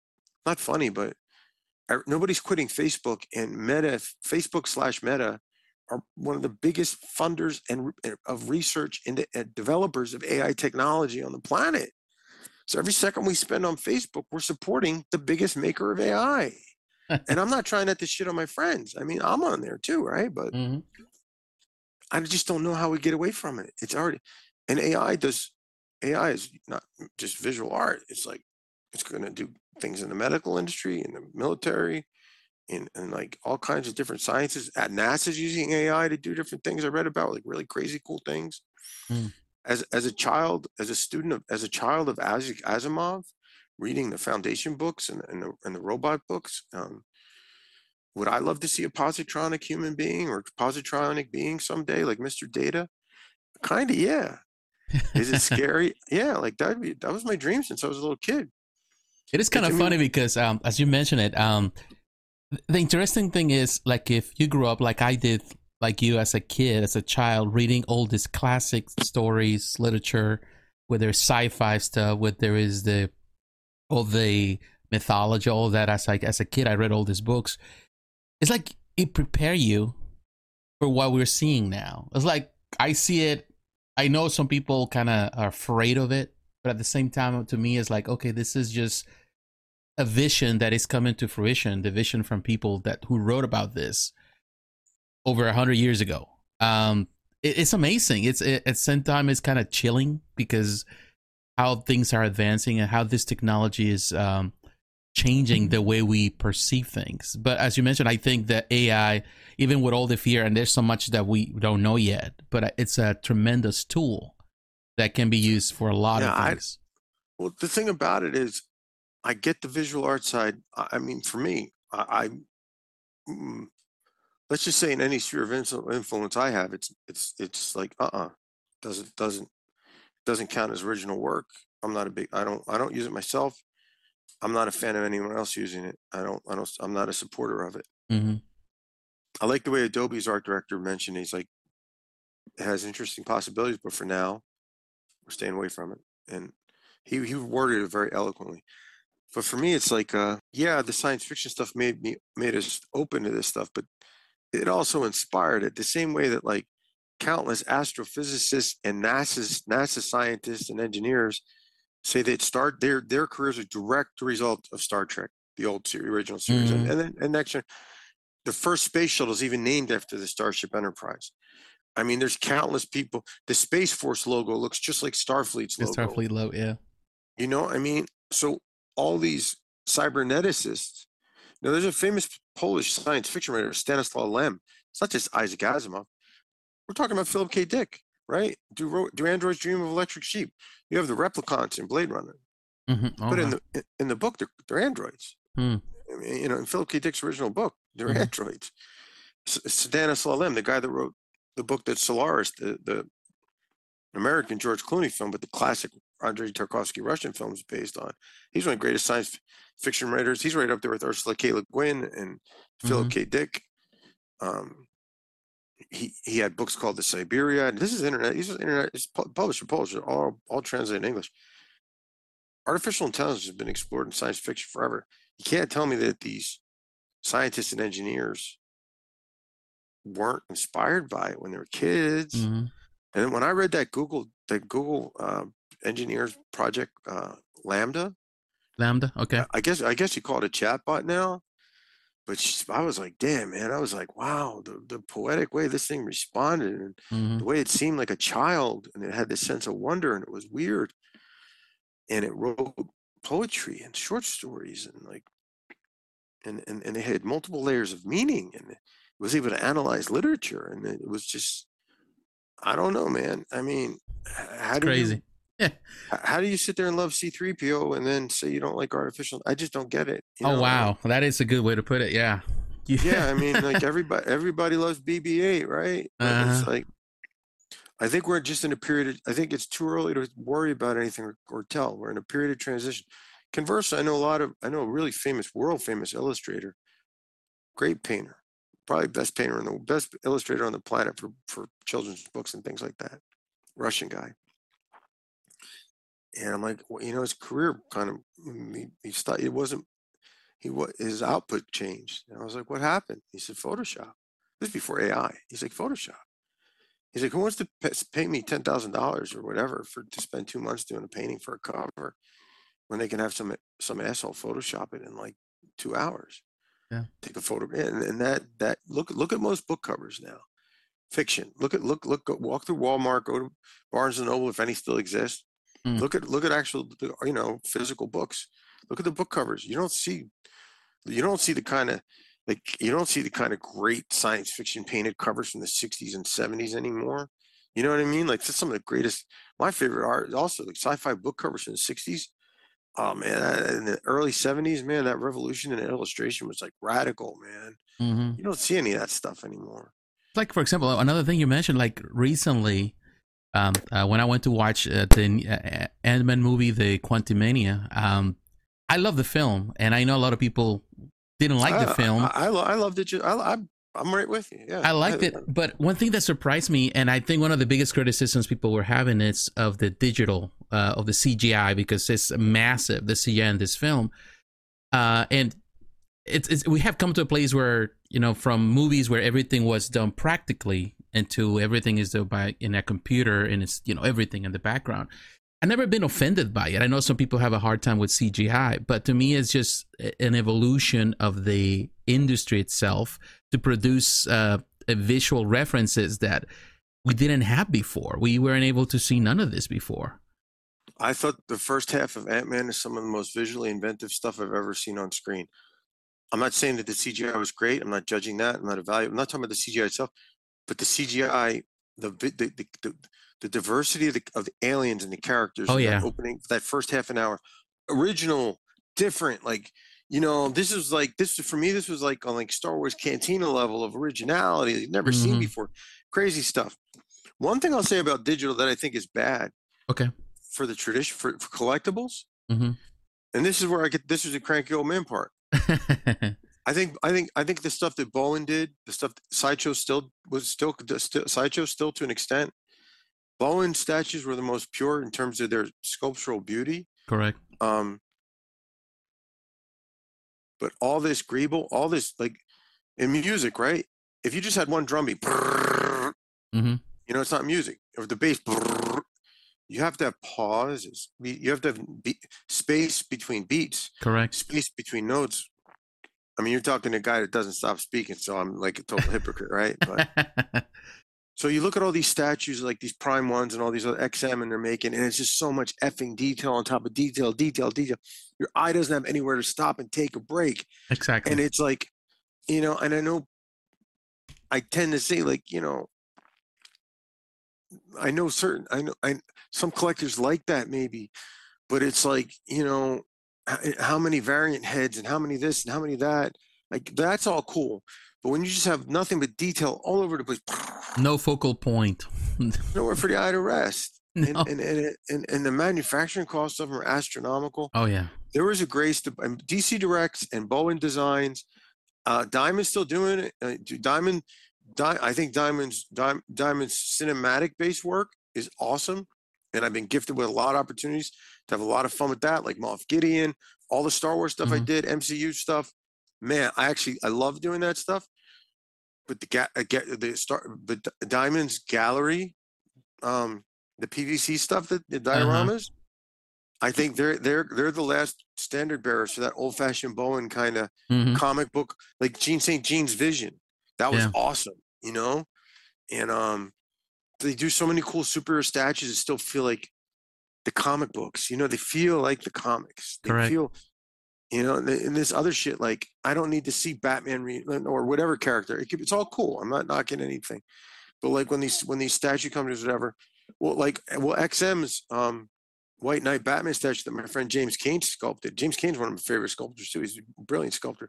That White Knight Batman big quarter scale, that was amazing. That thing was amazing. And I think Sean Gordon Murphy actually even designed a special bike for that.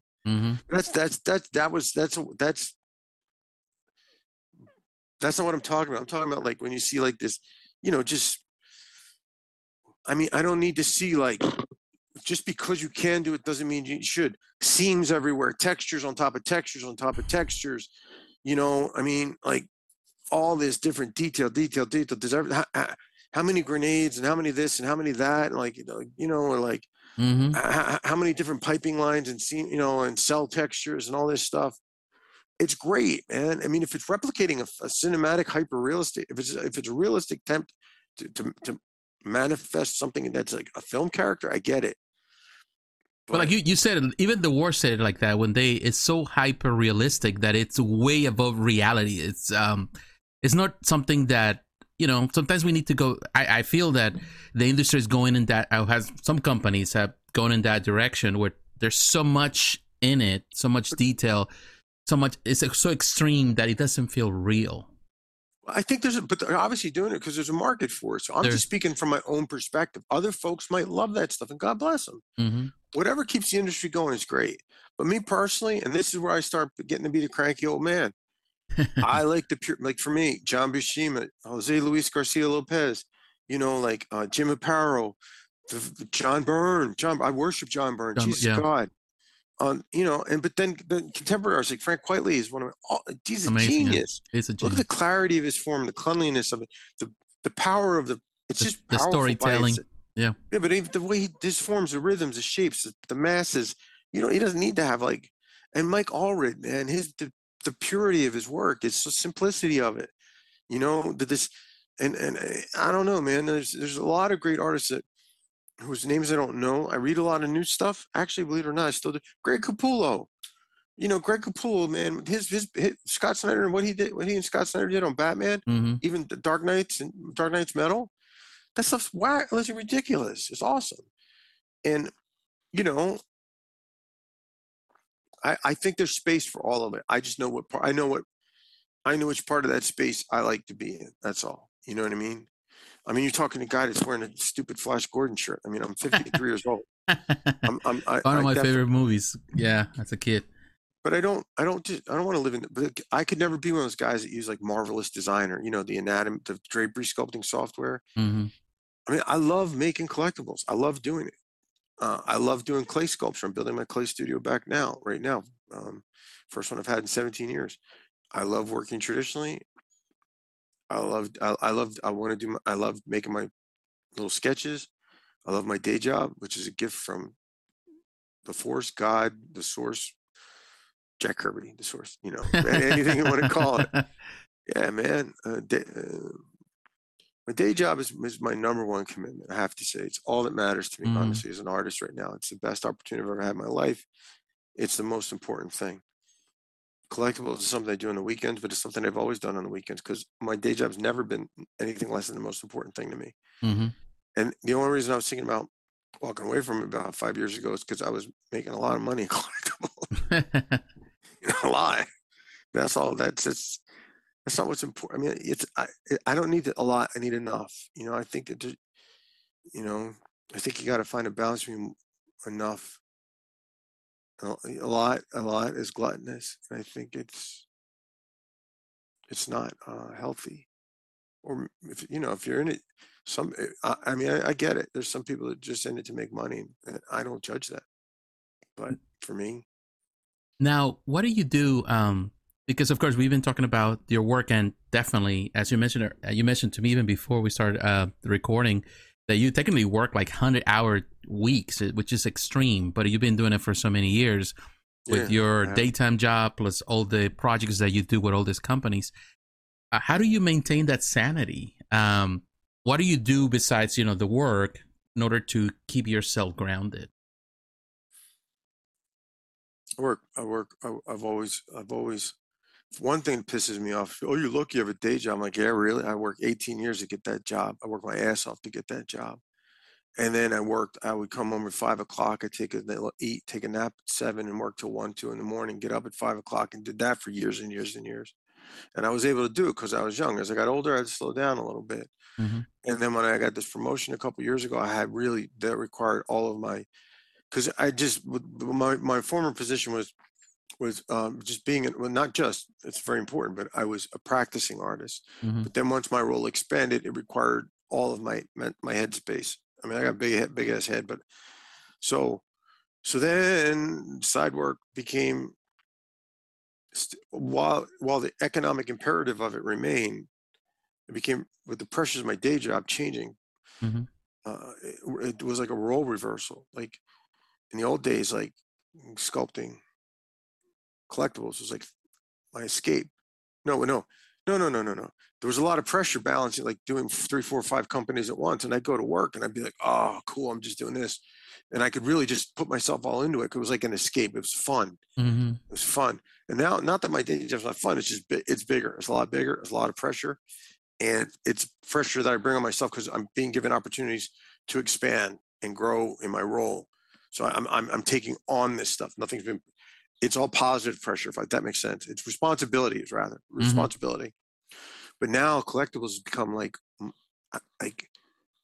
my little hat. It's like it's like my happy space because I've been doing it for so long. I've been sculpting digitally since 2001. Mm-hmm. I don't care how the technology changes. I mean, and I'm not Mr. Fancy Pants digital sculptor. I use like 3 brushes. My friend Paul Gabriel at ZBrush calls me a brute force sculptor. I know how to texture map. I don't use any tricks. I don't use any bullshit. I literally sculpt with 3 brushes every single thing I do, and I'll use primitives. I do use Z-modeler and stuff, but yeah, man. I mean, that's only because I gave up Maya and freeform and shit like that. I read a lot of comics. You've seen pictures of my studio on Facebook and stuff. I have my backlog of omnibuses and collected editions is probably at least about 100 that I haven't gotten to yet. Oh wow! And I can't. And I just got the Captain Marvel omnibus. I have to get the Marvel Planet of the Apes omnibus when that comes out. I like reading. Look, Silver Age Teen Titans right here. I mean, oh yeah.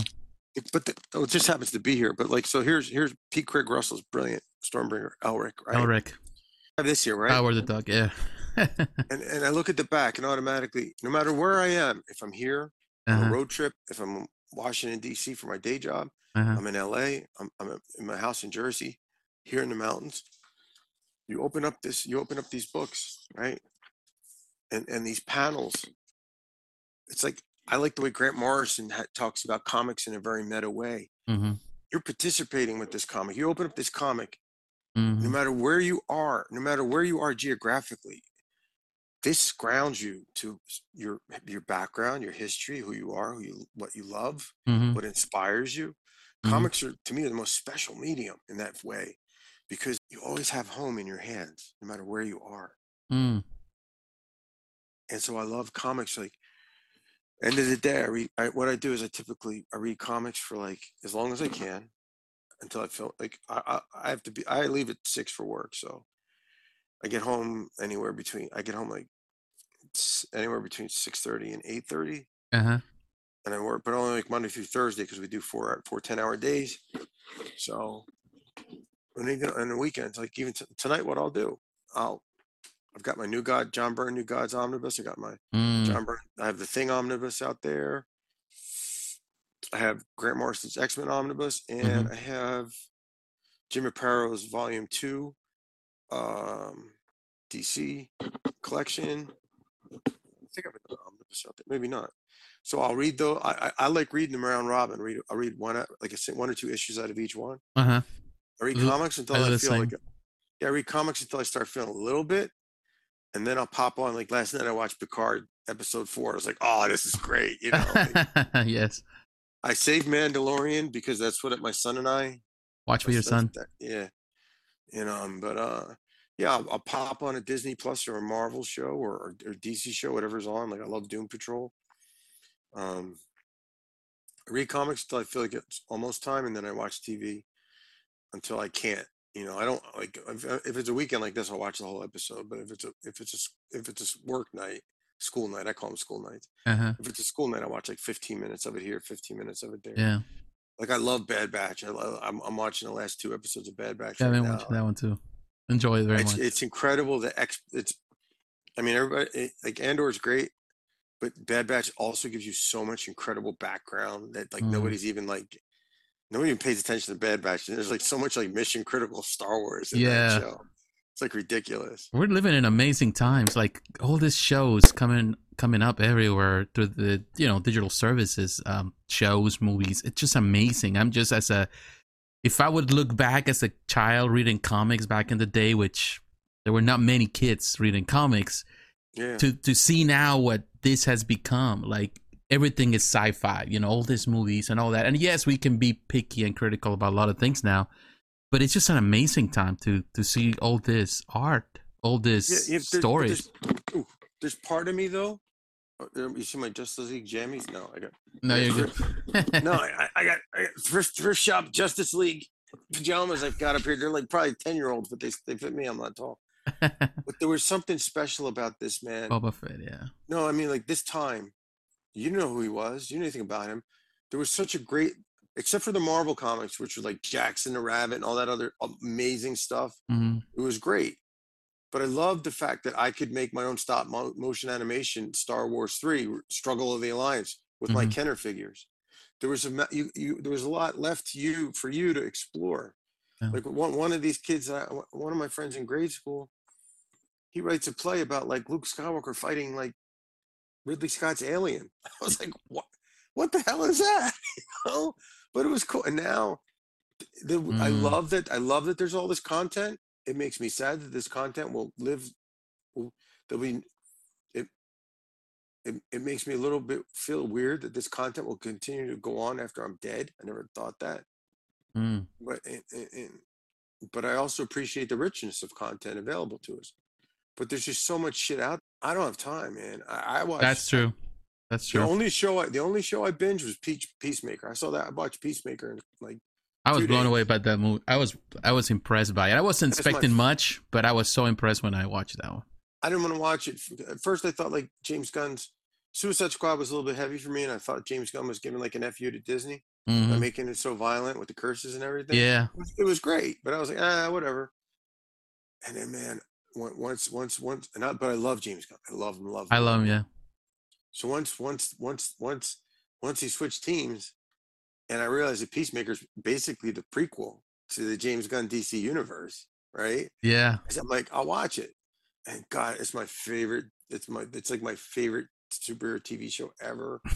John Cena, he has more Make a Wish Foundation Guinness Book World Record holder for World Make a Wish Foundation requests. I wasn't sure. I didn't know. Yeah, he's just a good dude, and James Gunn, it's just so funny. Every from that opening, it's just like that show is just so much like there's a lot of violence and stuff, and Oh yeah. You know what? It was but impressive. It was funny. impressive to me because, as you know, I never really cared much about Cena as an actor. You know, he played this and that, and I always thought that he was just playing himself. But this show make me like him, make me like him as an actor. Like I was like, oh wow, Gunn definitely did a fantastic job with this show. Yeah, you take this one-dimensional character, Oh and yeah, over the course of a season, make him a fully well-rounded, beautiful, like it, awesome human being. it was. I was impressed. A fantastic all around everything from the intro song to the music, And the soundtrack. Everything was just did you perfect. see and then I forget the actor's name, but the guy who was the head of Team Peacemaker is now High Evolutionary in the Guardians film too. Yes, yes, that's right. That's right. And I love the way that they've made High Evolutionaries instead of the helmet, the ridges are like they look like they're part of his like his they're biomorphic, you know, like Uh-huh. I do I gave my one friend who was a designer for Eternals. I don't think he likes me anymore. Ian Joyner. He's a great designer. That's the guy the name I was trying to think of. He was also putting like not at the same time that Colby Jukes was doing the stuff for DC. Ian Joyner was popping up this great Wolverine that he had rapid prototype. This is back in like 2006, 7, whatever. But Ian Joyner was a designer for Eternals, and I private messaged him. I shouldn't have done it. I was like, dude, it was great, but man, like those aren't deviants, and the deviants didn't look like that, and like I did some fanboy bullshit on them, like, and the Celestials. I'm like, where's Jack? And like, and this didn't look like. For me, the Eternals are so specifically Kirby to not Kirby them up. I Uh-huh. get I understand that film characters have to be elevated to be in a cinematic universe. But actually, I loved Eternals, and Ian's a genius. I loved what he did. I just had the divorce. I had to pull up my buddy. I have a buddy at work, John, and he says you never go into a film with expectations. You know, Mm-hmm. if you go in with expectations, you're gonna ruin it. Just wait to enjoy something new. So I watched Eternals again, but just try to look at it with fresh eyes. And the beauty, the concept design, and the artwork was amazing. I love the Eternals. Nobody else. I mean, I mean, Star Fox. Shit, I can't wait for. I don't know who Harry Styles is. My kids are all like, "Ew." I'm like, I don't know who he is. You know, I have to this day. I guess he's a pop star. I don't know. Is and I can say that lately I've been listening to some of his songs and actually not that bad. He's a pretty good singer. I just started listening to Gorilla's new album today. I was really shocked by that. I But didn't know I'm that. always been like, and I love music no matter what. So I go from all different type of music, and I love the sound as long as it's good. I listen to it.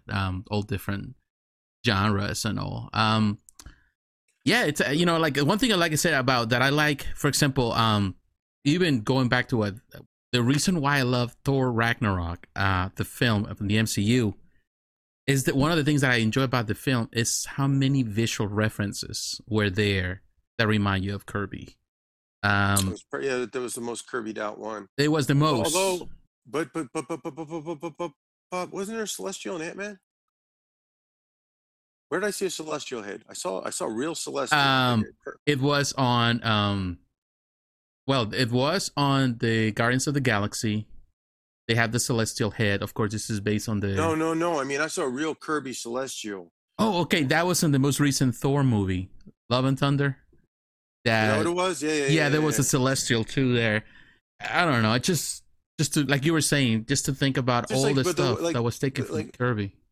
oh yeah, like all the like Jeff Goldblum's like his little private box, you know, I forget what they're called, the stadiums, but his Coliseum or his super box, you know, yeah. like with all the Kirby graphics and stuff. Yeah, there were a lot of nice nods to Thor. Um, yeah, those MCU, the Marvel Universe designers are great. Um, I think there's a utility though. I don't know if I don't know like if constantly having the same folks work on the same thing, the same people directing it, because certainly you run the risk of there being a certain kind of homogeneity in terms of Yes. the costumes and stuff. So like, but I'm not judging anything. I'm just saying like I think that was one of the problems with George Lucas had with the first two prequels, which I love actually. I love. I Mm. worked for a guy who was a multimillionaire and nobody ever said no to him. And when I watch the behind the scenes stuff and I see George Lucas, like I see like 100 super sculpey maquettes, and I know what a pain in the ass super sculpey is. And George Lucas like, I like that head on that body, and you see the sculptors go, oh, or you see all these beautifully rendered like storyboards, and he's a big marker X X. I'm like, Oh my oh, god. oh. Ruin it. Nobody, because when he made Star Wars, he made the first three movies, even especially Star Wars: A New Hope. You know, he's just trying to do his. I think there's a benefit to making Something new. Tarkovsky, the filmmaker I talked about, said there's artist. It's good for artists to have hardships because it makes them. They have to. It makes it. Artists not suffer, but nothing. Not, making art shouldn't be easy. But in general, like I think when you have less to work with, it forces you to be more creative. Hmm. You know what I mean? Like mothers and mother. Wait, necessity is the mother of invention. Correct. When you have all the money in the world, you have an army of people licking the bottom of your shoe saying yes, yes, yes, yes, yes. I mean, it's kind of hard to make something good out of that. That's why you had to bring in people to help with the script in episode three. And I love Revenge of the Sith. Hmm. Now coming to now to the end of the podcast. Now that you have shared a lot, and I appreciate all the stuff you share. You know, you're just such a fountain of wisdom and storytelling, which is amazing to me. It's What very would kind. you I'm just old. what will you tell, like, I know that right now you have opinion in reference to what is happening in the industry, and I know a lot of young artists or people that want to get into this industry, whether it's, you know, collectible industry, whether it's toys, whether it's statues, or even produce their own stuff. They might feel scared because what they're looking at, what they're seeing, you know, there's a lot of fear mongers around there, you know, for a lot of obvious reasons. Some people have the right reasons to be afraid. What would you tell young people that they want to get into this path? What Well, would it's your simple. advice to them? Don't have your head up your ass and think you don't have to have a day job while you're getting started. Number two, I think if you can be creative enough, I think now is the time for the entrepreneurial spirit and people to take over. I think Kickstarter and crowdsourcing. Sourcing. I think that's the way to go. I think if you get your own IP rolling and get it taken off and do your own thing, then you don't have to worry about a company closing and this and that. Um, I don't see I don't know if collectibles is a viable way for people to make incomes going into the future.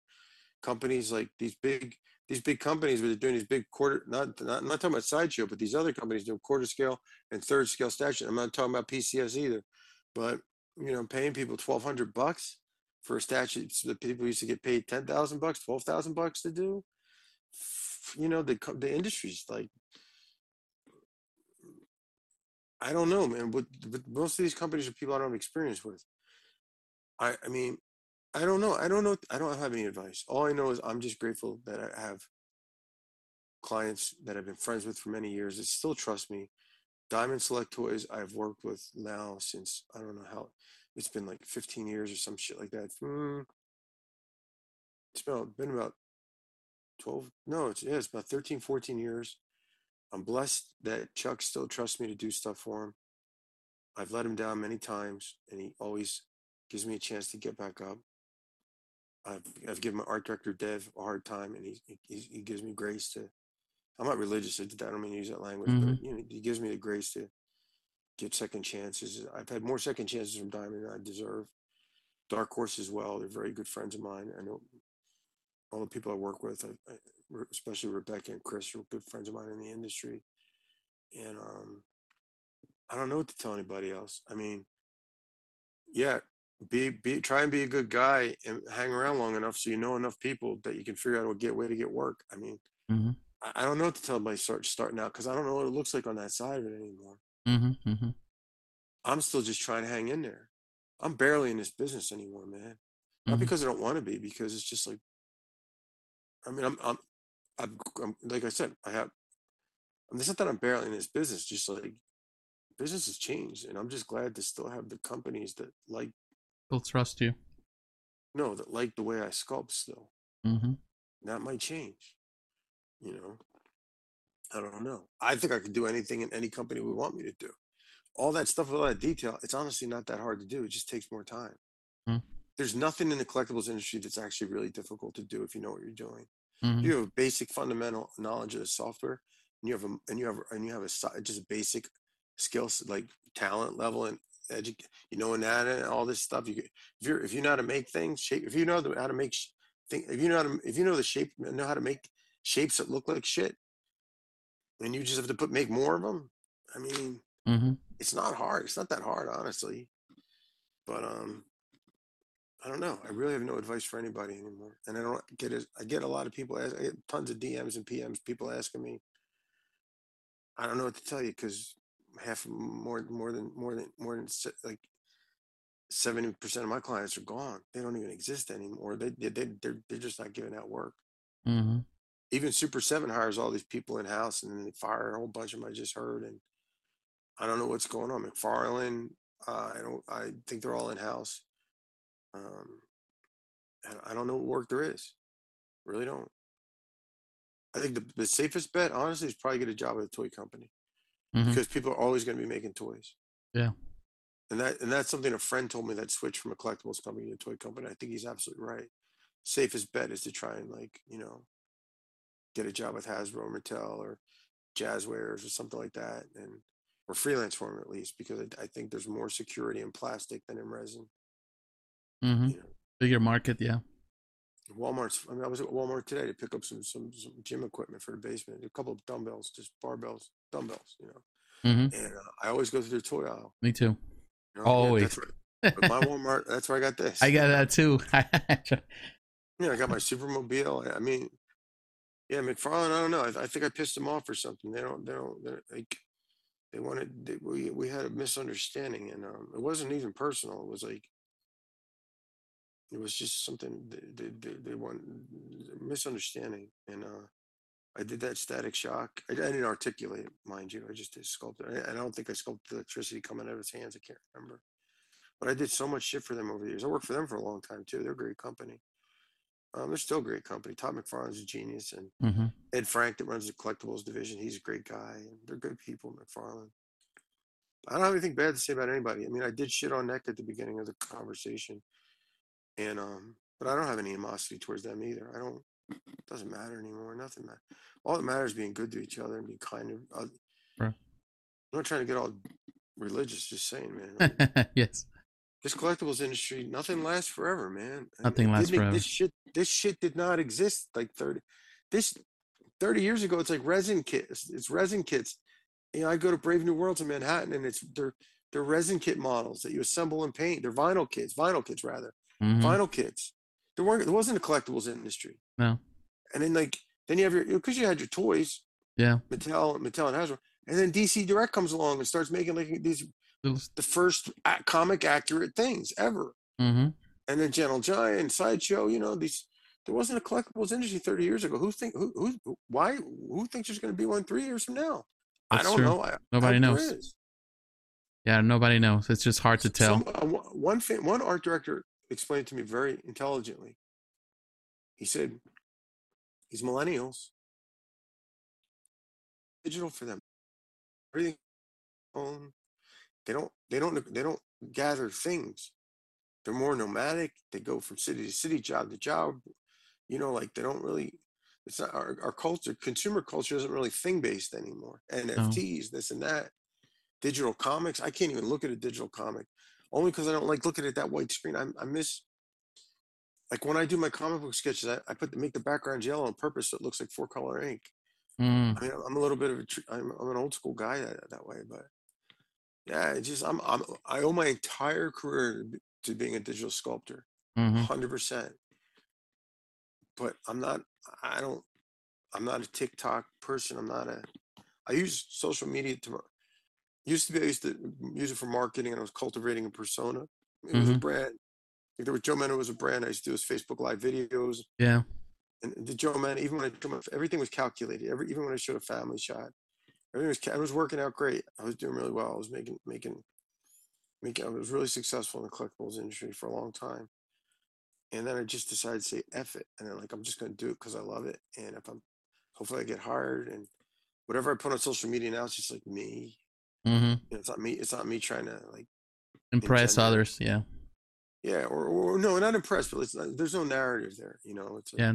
No it's intent. more it's more just me just genuinely connecting with my friends, Oh, that's good.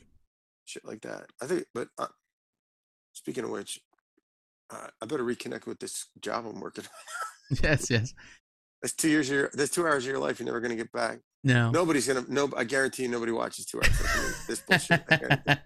This might be the last podcast you ever. Like, Perhaps. YouTube might shut you down after this. Yeah. I like it though. But I want to say, Joe, I want to say thank you very much for your time. I appreciate it. I appreciate your honesty. I appreciate that you're open to share your world and your experiences. I think you're very you're Joe to me. Like every time I love to read your posts on Facebook. I love what you share. Thanks. And it has nothing to do, like you said, you have no filters. You're the type of person that yeah, that's fucking true. And that it's good. Like I feel that sometimes some other people are trying to be this persona, but you're not. You're just you. And I think that shows a better picture of the world that you're living. And as a consumer, as a collector, I'm grateful for that, because I can see that you are just like me. You're a person that loves these things. It's a continuum, man. I think the greatest gift of all collectibles, I think the greatest gift of any artist is to be able to make things that make people happy. And in this collectibles community, you, me, I don't exist without you, and you don't have the shit that you want to put on your shelves without me, and the other legions of people that it takes to make that one individual thing. Mm-hmm. We're all, it's a brother. Connected. I look at its fandom as a brother and sisterhood amongst all of us. We're all fans of this shit. Like we're all connected. We are connected, man. This is like, this is our new mythology. This is our culture. Mm-hmm. Popular culture is our culture. This is our Coyote. This is our Loki. This is our Zeus. This is our whatever Mesoamerican god you want to bring up, or East Indian. I hate to use that word East Indian. It sounds like some what do you call it? Colonialist bullshit. But I'm just saying, like, man, it's really important stuff. I believe this stuff is really important. Well, thank you, Joe. Thanks and for your time, man. No, thank you very much. And I want to say to everyone, if you're interested in following Joe, I will have the links in the description. You can follow him on Facebook. You can follow him also on Instagram. Is there any other place where people can see your work besides Instagram or Facebook? Yeah, just not allowed to talk about it. They can see it every day. Every day, everywhere. Everywhere. That's true. Everywhere. Everywhere. But thank you very much, Joe. And thank you, everyone, for watching and for listening to this podcast. Thank you, JP. God bless you, everyone. Thank you, Joe. Take care. You too. Bye-bye.